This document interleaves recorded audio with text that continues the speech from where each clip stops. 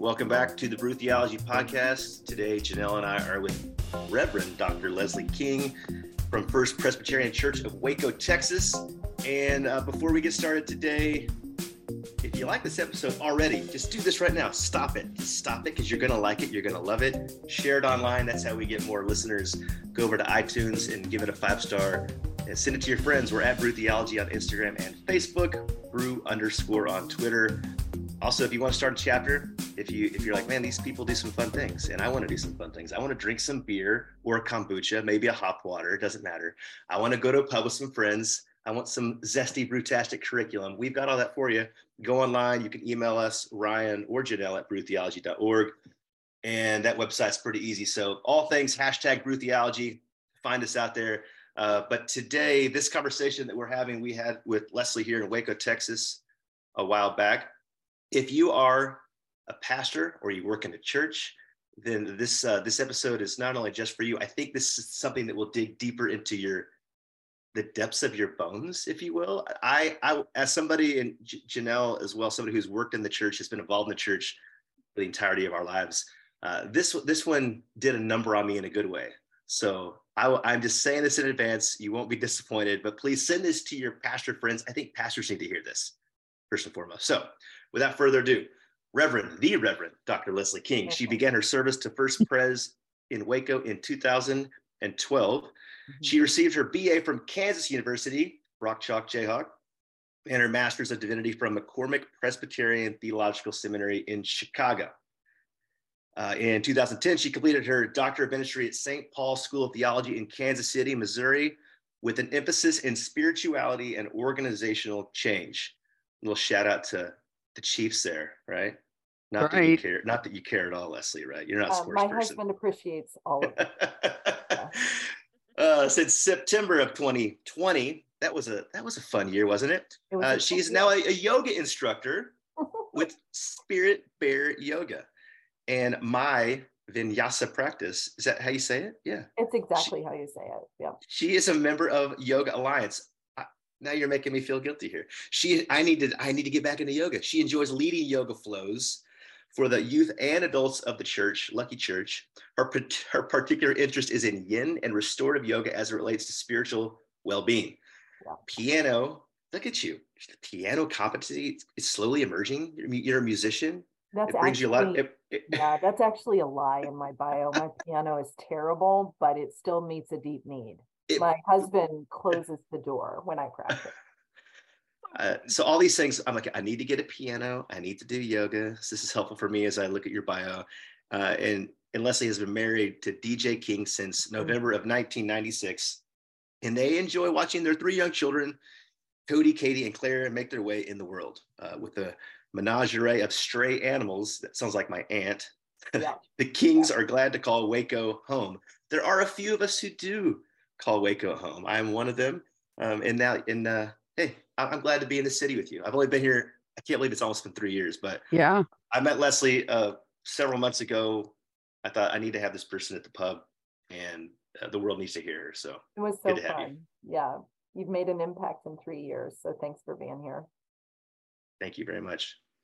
So we do like to start off with people's spiritual background, their pedigree. So just briefly, what did you grow up as, if anything? And then what did you slowly become? How would you identify yourself today? So it's kind of boring. I was born a Presbyterian and am still a Presbyterian. So my parents, though, were Southern Baptist. And when they met, they became Presbyterian. So my entire extended family is Southern Baptist, and it really has been a source of strength. And they've certainly adapted and responded as I've come into ministry and been in ministry. So the spiritual journey was probably a pretty heady one. My undergraduate was in psychology, and I was sort of sitting around a room of college students. We were on a mission trip, and we were, had the Bible out in front of us, and we were talking Bible. And I thought, I won't be happy if I'm not doing this sort of thing for the rest of my life. And so then I went and told my dad, Southern Baptist, then Presbyterian dad, hey, I think I want to go to seminary. He said, hey, what are the first 5 books of the Bible? And like any good Presbyterian, I couldn't do it. And he said, so why don't you go figure that out? And then tell me if you want to go to seminary. So I actually have a great collegial relationship with my dad. He's a dad and a colleague, and we have a lot of fun. But just a really ordinary story, really. Is that kind of what you're looking for? That's great. So in some ways, like when he asked you the first 5 books of the Bible, as a good Baptist, I grew up as a Baptist. Of course, we can sing those, but then it comes with the flip side of like how we interpret it at times, and some of that's a little dangerous. We need each other. As if it fell out of the sky, right to us in our laps. But we need each other. Yeah. Presbyterians need Baptists, Nazarenes. Very true. Baptists need Presbyterians. Yep. Yep.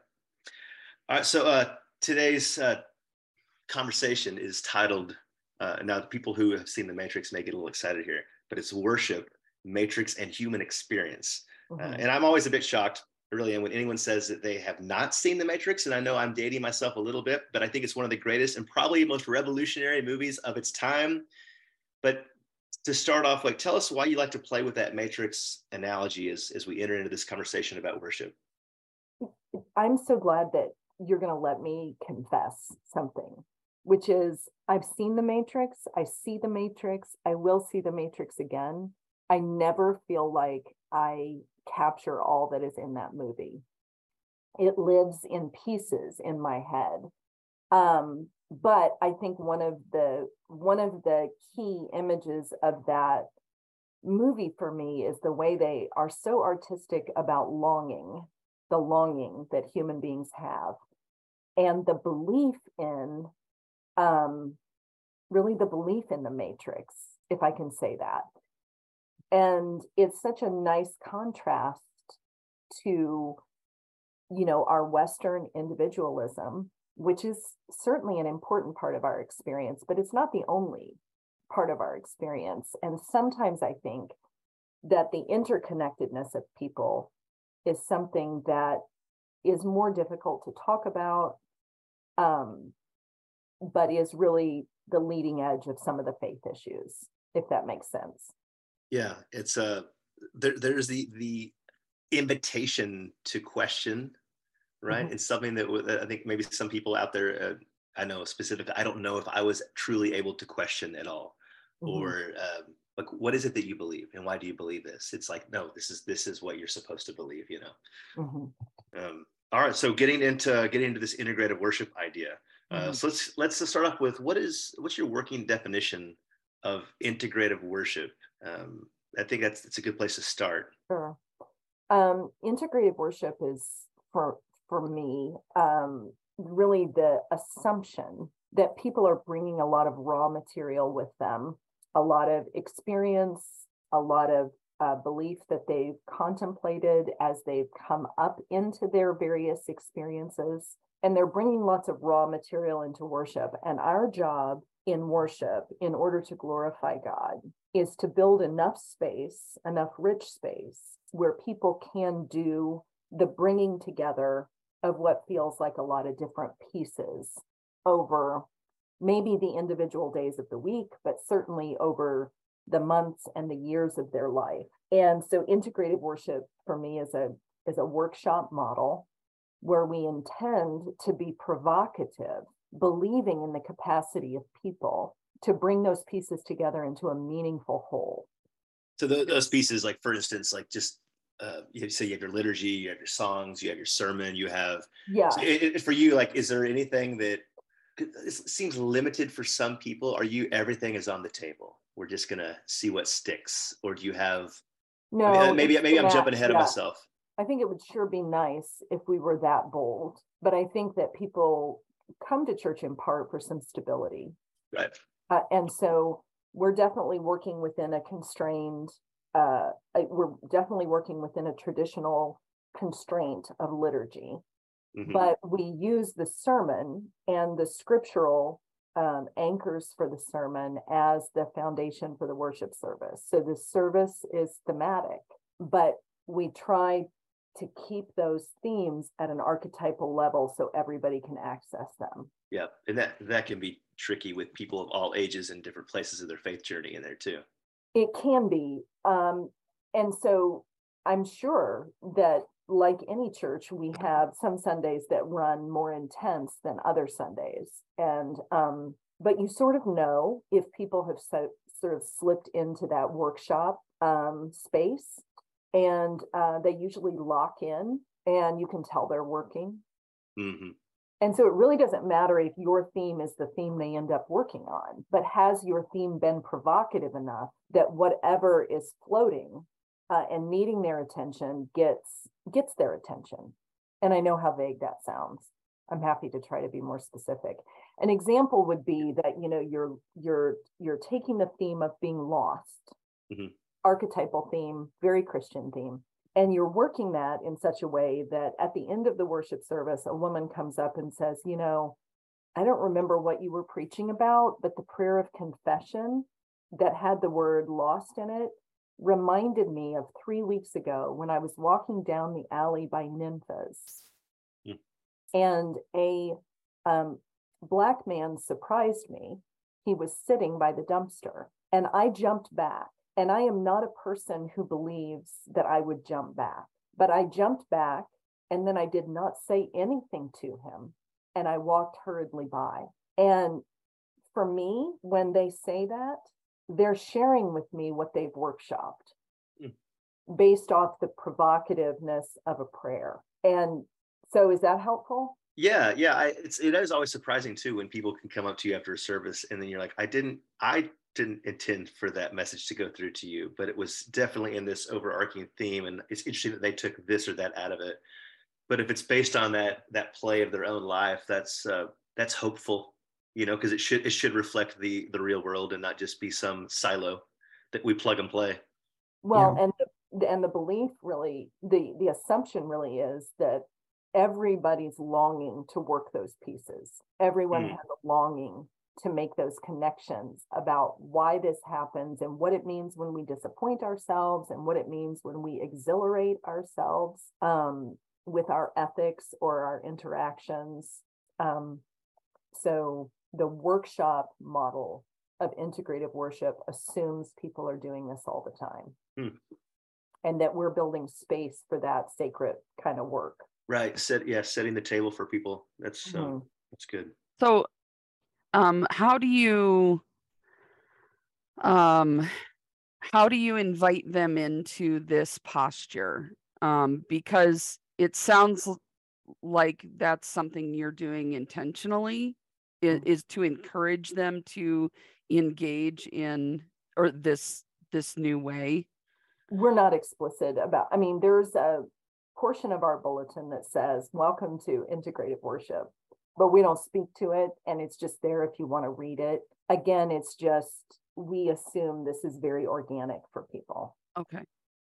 So the very beginning of the worship service is a reminder that in whatever way we've arrived, it's good enough. This is a place to be authentic. And we say, welcome home, children of God. You know, just, I mean, many churches have that sort of welcome. Right. The liturgy is what we count on being a cue. And there's some weakness in that. I mean, we're counting on people reading well. We're counting on, you know, sight. I mean, there's some ways in which we could improve what we're doing. A really important part of the service is when children bring forward what we call a spirit box. And they've taken that box home and they've put things in it that only they know what's in there. And that's the source of our discussion with our children, is them saying, yeah, this is my stuff. This is what I'm thinking about. And we're reflecting on what they've brought. So it is very relational and responsive. It's improvisational. And again, it's trying to tie into whatever the archetype is in that box. Yeah. So sometimes we're above the heads of the children, but we are in the spirit with them, if that makes sense. Yeah. Sometimes that spirit box catapults over developmentally the minds of the kids and arrives to the adults, but the kids are still seeing their things being the object of what is deep reflection. Wow, that's really cool. Yeah, people really like that. They like it if you say something profound, and they like it when the kids stump you and you don't have anything to say. Yeah. Yeah, which kids can do in They these can. Yeah, things. they sure can. Mm-hmm. Well, I'd love to dive into some of what you talked about at Brew Theology, and have you kind of share for us some of these I guess, I don't know if you would call them guidelines or guardrails, something like that, but you speak of caution when it comes to worship. And the first one that I have here is that integrative worship is cautious when making naked assertions about God or God's character. Can you tell us more about that? Yeah. And at this point, I'm very mindful of anybody that might be listening. So so I think one of the temptations in my own ministry is to have something to say about God. And that's a very difficult thing to do. We're sort of leaning into scripture, counting on the fact that scripture is accurate, which there was a whole lot of deconstruction about that in the late 70s through the 90s. And we're leaning into scripture, and we're trying to provide what we understand to be the essential characters of God. And I just think it's a really difficult thing to pull off. So some of it's just in the syntax of we imagine, we understand, it builds space in the language to really allow God to breathe a little bit. But I do think it's an important caution to talk about what is tenable and not what is untenable. So there are things that are said about God that are untenable, in my opinion. Do you need an example of that? Sure. Yeah. That's what I don't want to do, but I'll do it. So yeah, I mean, do what you're comfortable with. Only because I don't want to, hurt people or make people feel defensive. I think one of the things that's untenable is to say that God has a plan. I think what we are trying to say when we say that is that I am experiencing meaning in my life. And the only thing I can imagine is that comes from God and my partnership with God. And I think that is such a genuine sentiment. Yeah. But to say God has a plan then requires lots of intellectual gymnastics when the plan is heartbreaking, or when the life story is riddled with injustice. So I think that's an example of what's untenable. Whenever mental gymnastics are required to substantiate an assertion about God's character, it may be more important to say less about God and more about the human longing, more about the condition. Yeah. Do you think it's more helpful as opposed to propositional words that we have, I guess, in the Western world have been taught to speak of God, systematic theology, blah blah blah? It's to use your phrase. This is a insider joke here because Leslie does the blah blah blah thing, but you know what I'm talking about. We've been trained to say God is this, God is this. What about using more like theopoetics, analogies, metaphors, things like? Is that more helpful? I think it's more suggestive. I think it builds space for the workshop. Okay. I do. But I also think systematic theology has its place. I mean, I think systematic theology at its best, before it's even systematic, is trying to say to us, not unlike the Old Testament, what do you think of this? Look at this mess. Look at this intensity. Leslie, what do you think about this? And so I think systematic theology at its best is part of a conversation. And at its worst, it's the thing we download and think is right. Right. I think most really brilliant theologians are trying to have a conversation. They're not trying to be the thing that is authoritative on their own. So then that leads us to scripture, and you talk about integrative worship is careful about predetermined decisions about scripture and its canon. So it's obviously related. That's how one of the ways in which we come to know or experience God or have longings of God is through these books, these letters, these poems.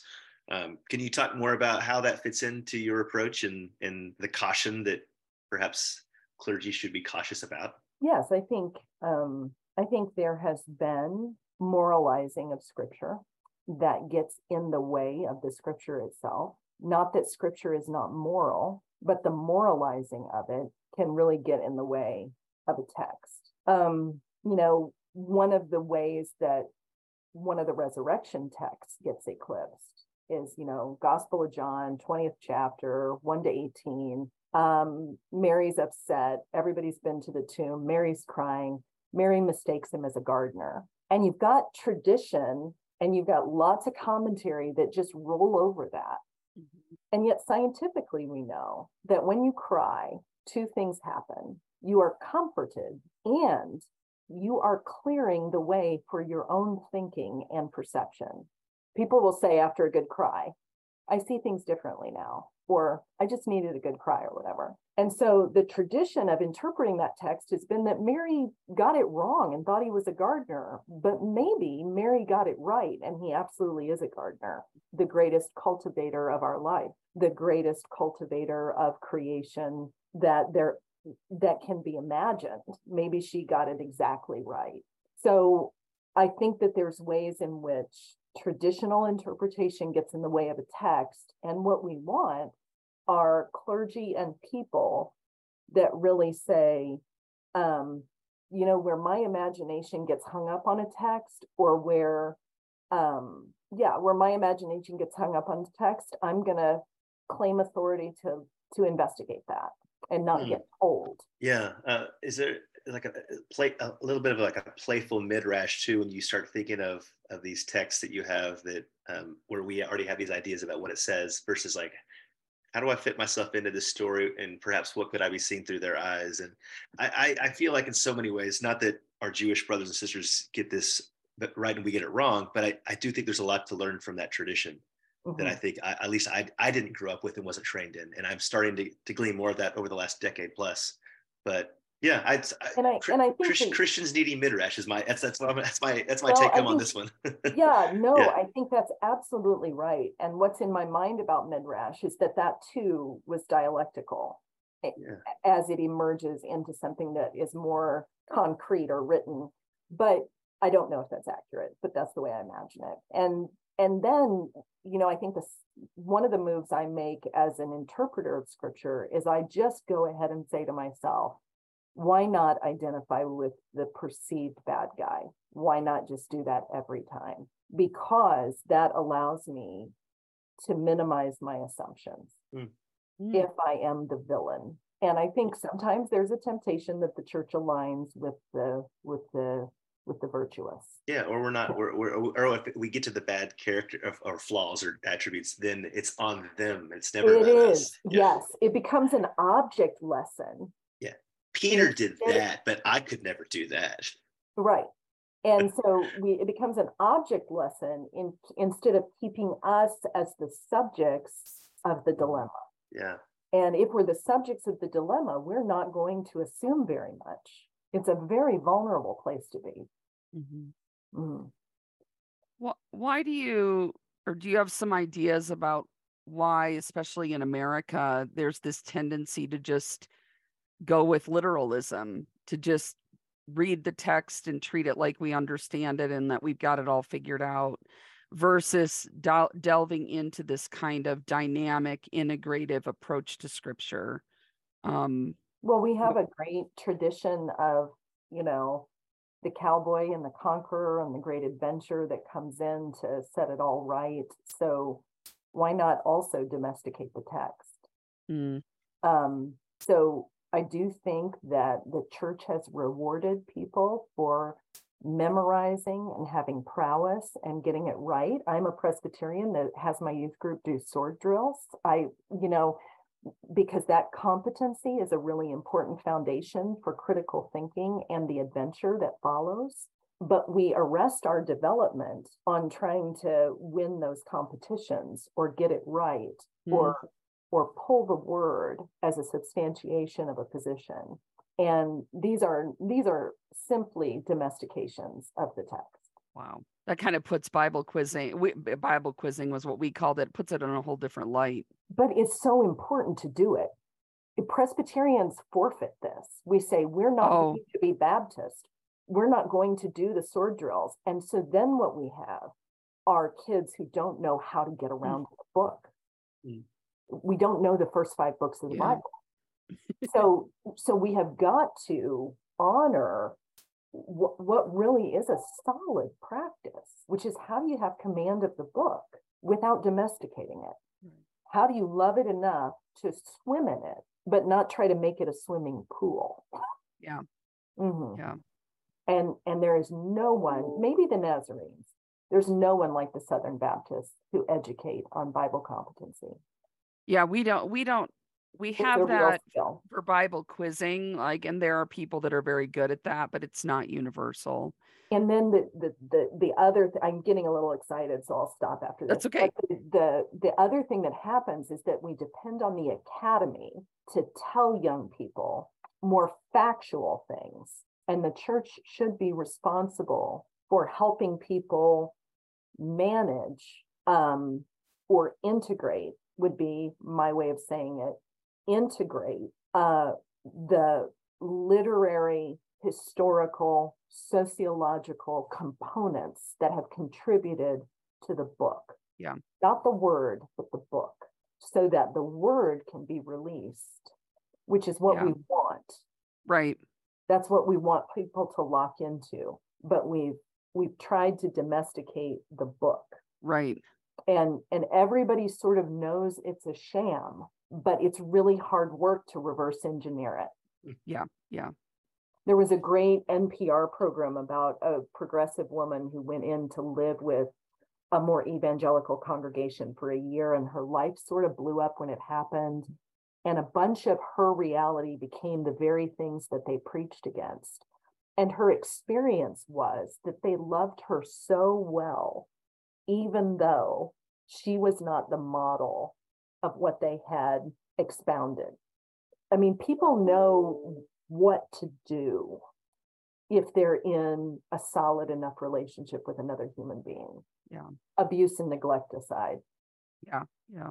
But man, they're good at letting that text get in between loving people well and living out what it says. Yeah, again, I mean, if we're going to make authorities out of systematic theologians and privilege concepts over experience, we're going to be in trouble. Yeah. Mm-hmm. Do you have any words for people that have deconstructed, that are trying to reconnect with the text? Because many times, at least in my experience and observation, the text gets moved away from, it's too painful. There's a longing sometimes to re-engage, but how to do that is really hard, even though they have all the historical and sociological context, but then getting back to that text gets really difficult. Yeah, it just really depends if they're curious enough, I think. I know that sounds like more pressure on a victim, but there's not, I don't think there's good ways to coerce that. I think, and you're not suggesting coercion. No. I mean, mostly what you compete with in the local church is the underlying mental, kind of statement that's going on in people's head, which is, it's just church. Right. Yeah. Somehow it's only curiosity that gets beyond that, I think. Yeah. That's why it's so important to be provocative. Push and draw, push boundaries a little bit, and to draw in to the experience. Like, come with me as we explore what's here. Well, if I were to, maybe less push boundaries and maybe more demonstrate conversations at the edge. Okay. Yeah. Cool. Okay, so the text, we could talk about the text for long. I have so many other questions, but I know we got to continue on. I grew up Southern Baptist, so I have all kinds of things I want to talk. We could have a whole conversation about different books of the Bible later. All right, but regarding the musical, liturgical aspects, the hymns, if you will, within your tradition, or any tradition for that matter, can you speak about the ways in which perhaps the specifically the music components could transcend even the text or speak to it, within it, around it. Yeah. What would your cautionary thing be with people who are just plug and play, or, I mean, like, hey, here, what's the sermon? Okay, I got this. And then they start playing these songs. Often we think it's just easy. It's just, I call them DJ. We could be a DJ for a Sunday. And that's what a lot of worship pastors think they are, which is like, oh, there's so much more than that. So continue on that one, please. So I might not know as much about that tradition, but yeah. Do I have a caution about music in that list? You do, just know it more in general about how we handle that. Yeah, I mean, the way we do it here is, we're a music team and we select all the hymns. We also do a hymn survey of the congregation. And what we learn every time we do that is the more novel, interesting hymns are not what people love to sing. They love to sing the familiar, which is something you would anticipate. But we try to select music that is provocative in lyric, but also deeply grounding in their experience. And so that's really hard. So yeah, if people want to, sorry to interject you, but if you're saying they want the familiar, but they don't believe the words that they're singing, how often is there that disconnect? I don't know, because what people say is, I don't resonate with the words of that hymn, but when I sing it, I'm with my dad again. I don't pretend to understand music's effect, but I know that it's so significant. It's more significant than anything that's written or read. Yeah, people are more likely to go singing a song they are, I don't know, listening to the sermon in their head again. Yeah, like, I forgot what she said after 5 minutes, but I remember the song I sang. No, they forget, and they don't if it's deep enough. The point is that they're spun off to do their own work with God. And that is not just solitary work, but involves their community. But the music, they get my sermon texts for the entire month, the scripture, the theme, and then we debate about hymns. I really want to use this hymn for the lyrics. Okay, Leslie, but that's a really crappy tune. Nobody's going to end up feeling it. And so we spend once a month an hour getting the 4 weeks lined out. And then sometimes we have to say, wow, we really missed that. But mostly it works because I think primarily because of the debate, because we tried to lock in with each other as a music team about what to do. And maybe I'll really like something as a hymn and they'll say, you're insane. We're not doing that as a hymn, but we will do it as an anthem. We'll give it to the choir. They're more skilled. They can pull it off, and we'll give people that experience, blah, blah, blah. How much liberty do you all have in your context for whether it's I don't know what you would even call them, like the worship pastors, is that can I just use that word in general for people who understand that term? Yeah. How much liberty and freedom would they have even in that space to speak about the words and the flow and or is it just we're singing the song, stand up? Does that make sense? Is there any kind of, in some traditions, let me just elaborate. You may have, like, on the furthest end of the spectrum, more Pentecostal traditions where those worship pastors almost act like mini preachers with guitars in their hand or mics, and they're singing along. And it's like, wow, I just heard a sermon in between that song. That's on one end of the spectrum. So in other churches would be people stand up there, they sing the songs, they conduct the choir, and then they sit down. You've done the work ahead of time in your preparation, but how much work do the parishioners, congregation, do they experience within their leaders up there? Or is it just you that gets to speak to that? So no one really gets to hijack the theme. Yeah. Or derail it, or get, Presbyterians don't get emotional. So don't get excited. Don't, check yourself. If you think the Spirit's moving, it's not, it's what you want to say. But anyway, so we will often put music notes in the bulletin that talk about why we've done something, or what something means, or why the lyrics were chosen, or hey, this is hard, or we thought this was too difficult, but you could sing along because we really, whatever. we will say, we're going to sing Peace Like a River, and it is these 15 congregants' favorite hymn. And we'll just share. So we do try to make comment that builds community or understanding in the bulletin itself. We don't often speak to it, but never say never. Yeah. But you're also under an assumption that if you plan appropriately enough, people are, I don't want to use the word smart enough as if it's an intellectual thing, but we're all adults and we're experiencing this together. So take whatever you need and go with it. Yeah. Yeah.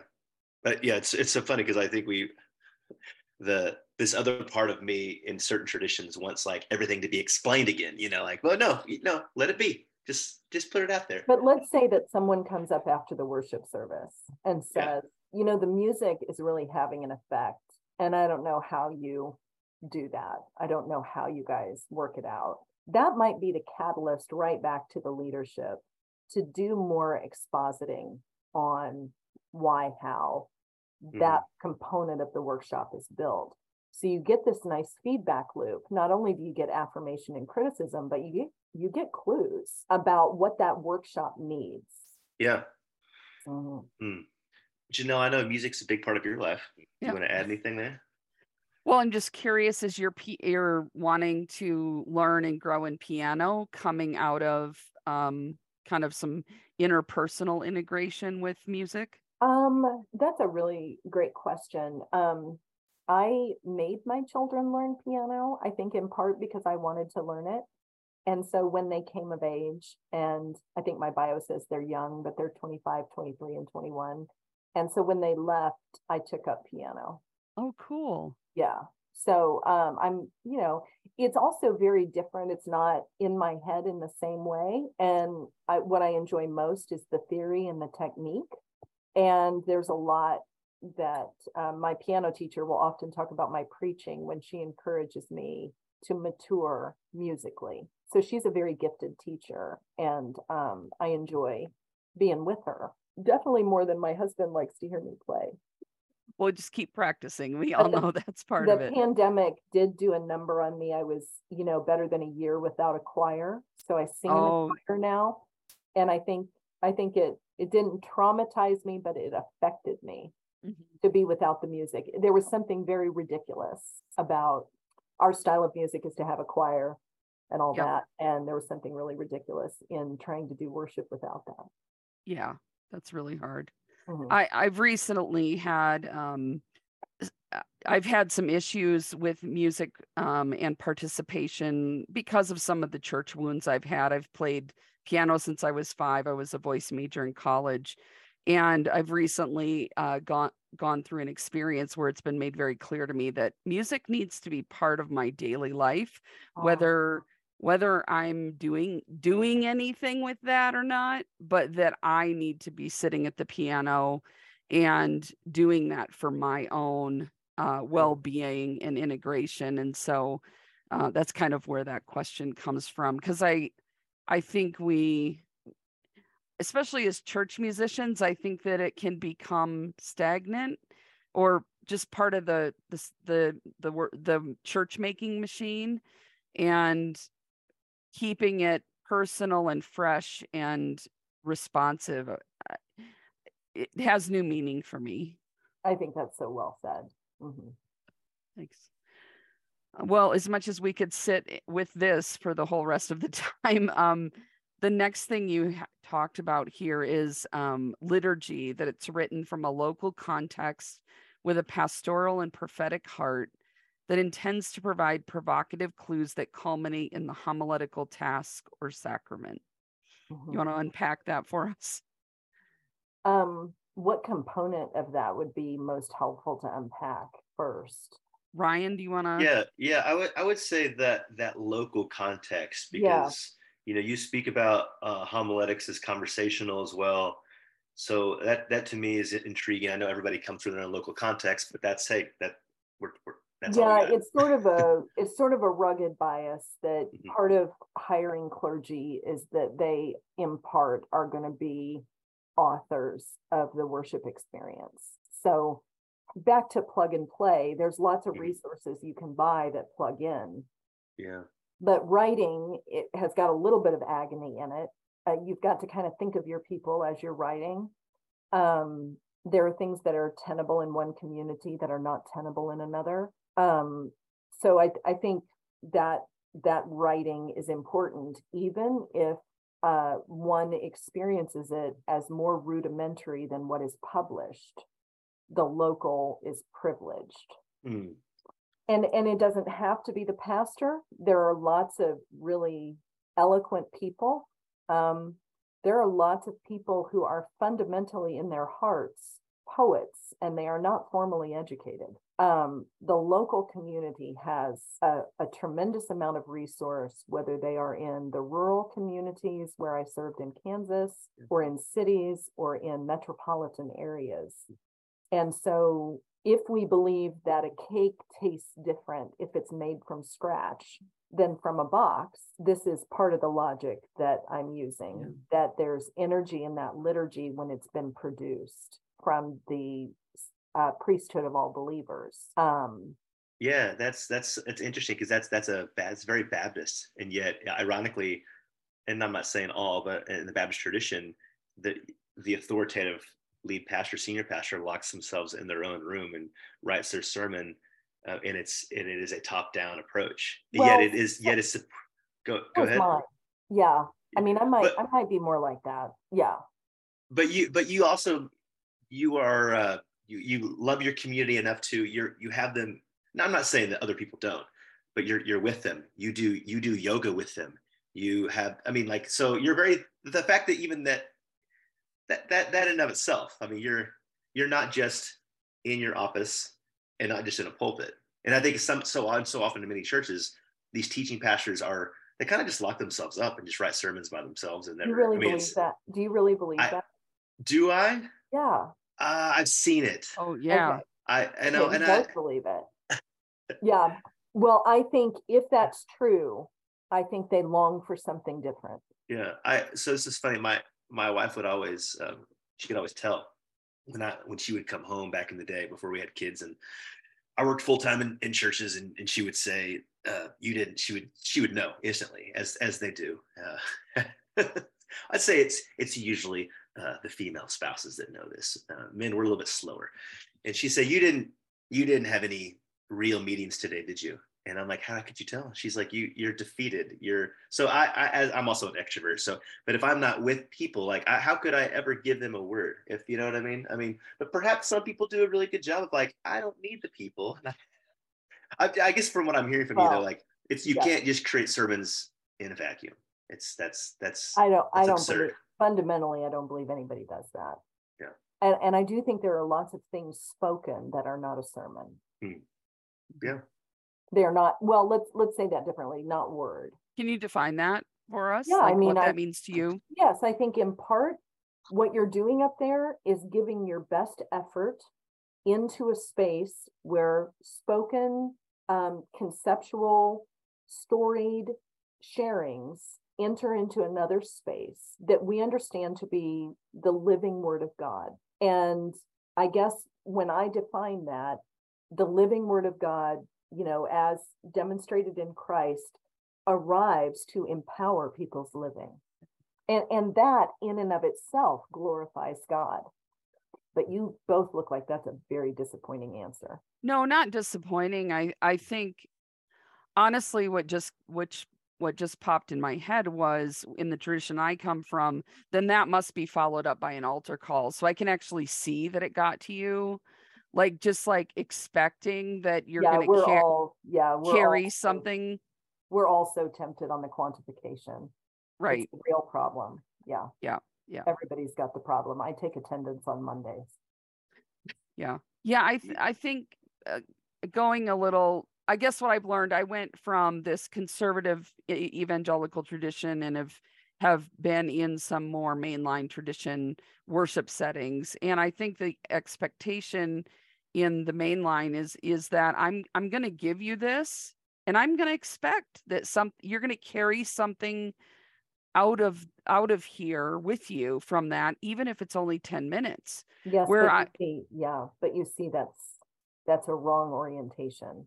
Okay. Because the the church really needs to understand, as Christ understood, that people arrive with the material.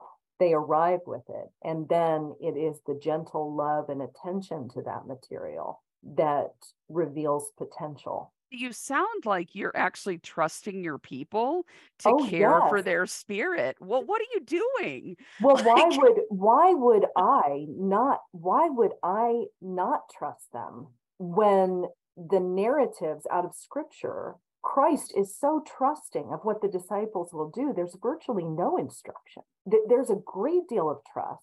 There's frustration, there's limitation, there's betrayal, there's all sorts of things. But fundamentally, if you don't get too offended, it is trust that's happening. yeah. Do you love me? Feed my sheep. Do you love me? Feed my sheep. Do you love me? Geez, God, yes. Feed my sheep. Go do it. Stop. And in some ways, I really believe this.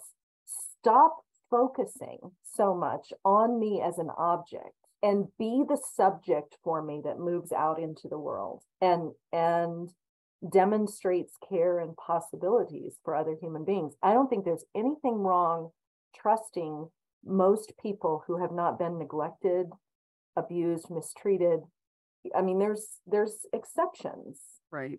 but most people can be trusted and they're very competent. We had in an Easter prayer, we are competent and smart enough to carry forward the gospel of Jesus Christ. See, and I think where that's hard for me, and maybe Ryan feels this too from his tradition, but that comes with a list of rules.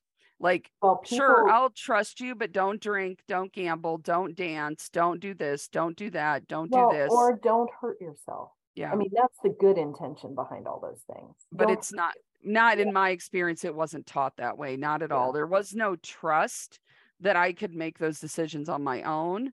I needed to make sure that my rule book was all in place, and then maybe Jesus could peek out of there once in a while. Yeah, but you see that, so you're going to have to check me because I've got this opinion about No, this, and I know the experience is really different. No, I love it. I think it's the way it should be. I think we wouldn't be having some of these cultural battles that we're having right now that are splitting the church apart if we carried Christ with us in the way that you were talking about and trusted ourselves to love people who are different than us. And you see, I'm very strategic because if I trust you, the onus is on you. Right. And if I don't trust you, the onus is on me. Mhm. And I'm not that. Which that has a huge pastoral burden as well, because a huge psychological cost to pastors. Yep. Yep. Wow. Really, if I were going to say any of that better, I might revisit it and say, Janelle and Ryan, will you let me take back what I just said? And I'll say that if I don't trust you, the onus, there's really a codependent relationship that's built. If I do trust you, the onus is really on us together to figure out how to do what we perceive to be divine work in the world. Mm-hmm. So I like that second way better. Yeah, but that's such a powerful word to your community. One that I think many, especially American Christians, never hear. They're never given that permission to go be Christ in the world that they're in the way that it fits into their context, into their experience. Well, I don't want to be a denier, but I would just push back and say, I don't think that's the story that gets told about the church, but I believe that there are pastors doing just that. There are some, absolutely, yeah. Absolutely. Mm-hmm. It's just not the sensational word on the church. Right. Mm-hmm. Yeah. So Leslie, as we wrap up here, I am curious, just specifically, some of your upcoming themes that you have that are being addressed in your worship services, if you can. I mean, although by the time this is released, you'll have already done it, so it's not like maybe it's not like you're we're not giving people the future yet, but this will be the past when they get it. Yeah, no, we're going to be doing the stages of faith development in the Apostle Paul and the epistles. That starts this week. I'm really excited about that. And the hope of that series is that people can experience, Paul went through some deconstruction and Paul went through some some real agony and some real limitation that he talked about as blindness and that sort of thing. So we'll talk a little bit about, speculate a little bit about his development, and then speculate a little bit about our own. We'll be doing a series over the summer on spirituality in movies. Movies often, almost always, use religion as a foil for goodness. And so, do you have any movies in mind right now? Yes, but I can't remember them. I saw every year I see every film that's nominated for Best Picture. So if you want to pick my brain later, I love film. I was a film major before I was a religion major. Oh yeah, no, you should definitely talk to Chris and I. We're going to be doing it dialectically. Nice. So he'll lead one of the 4 Sundays if we're not doing it 6 Sundays, and I'll lead the other 3, but we'll be talking together through the sermon about it, and the congregation will be invited to watch the movie.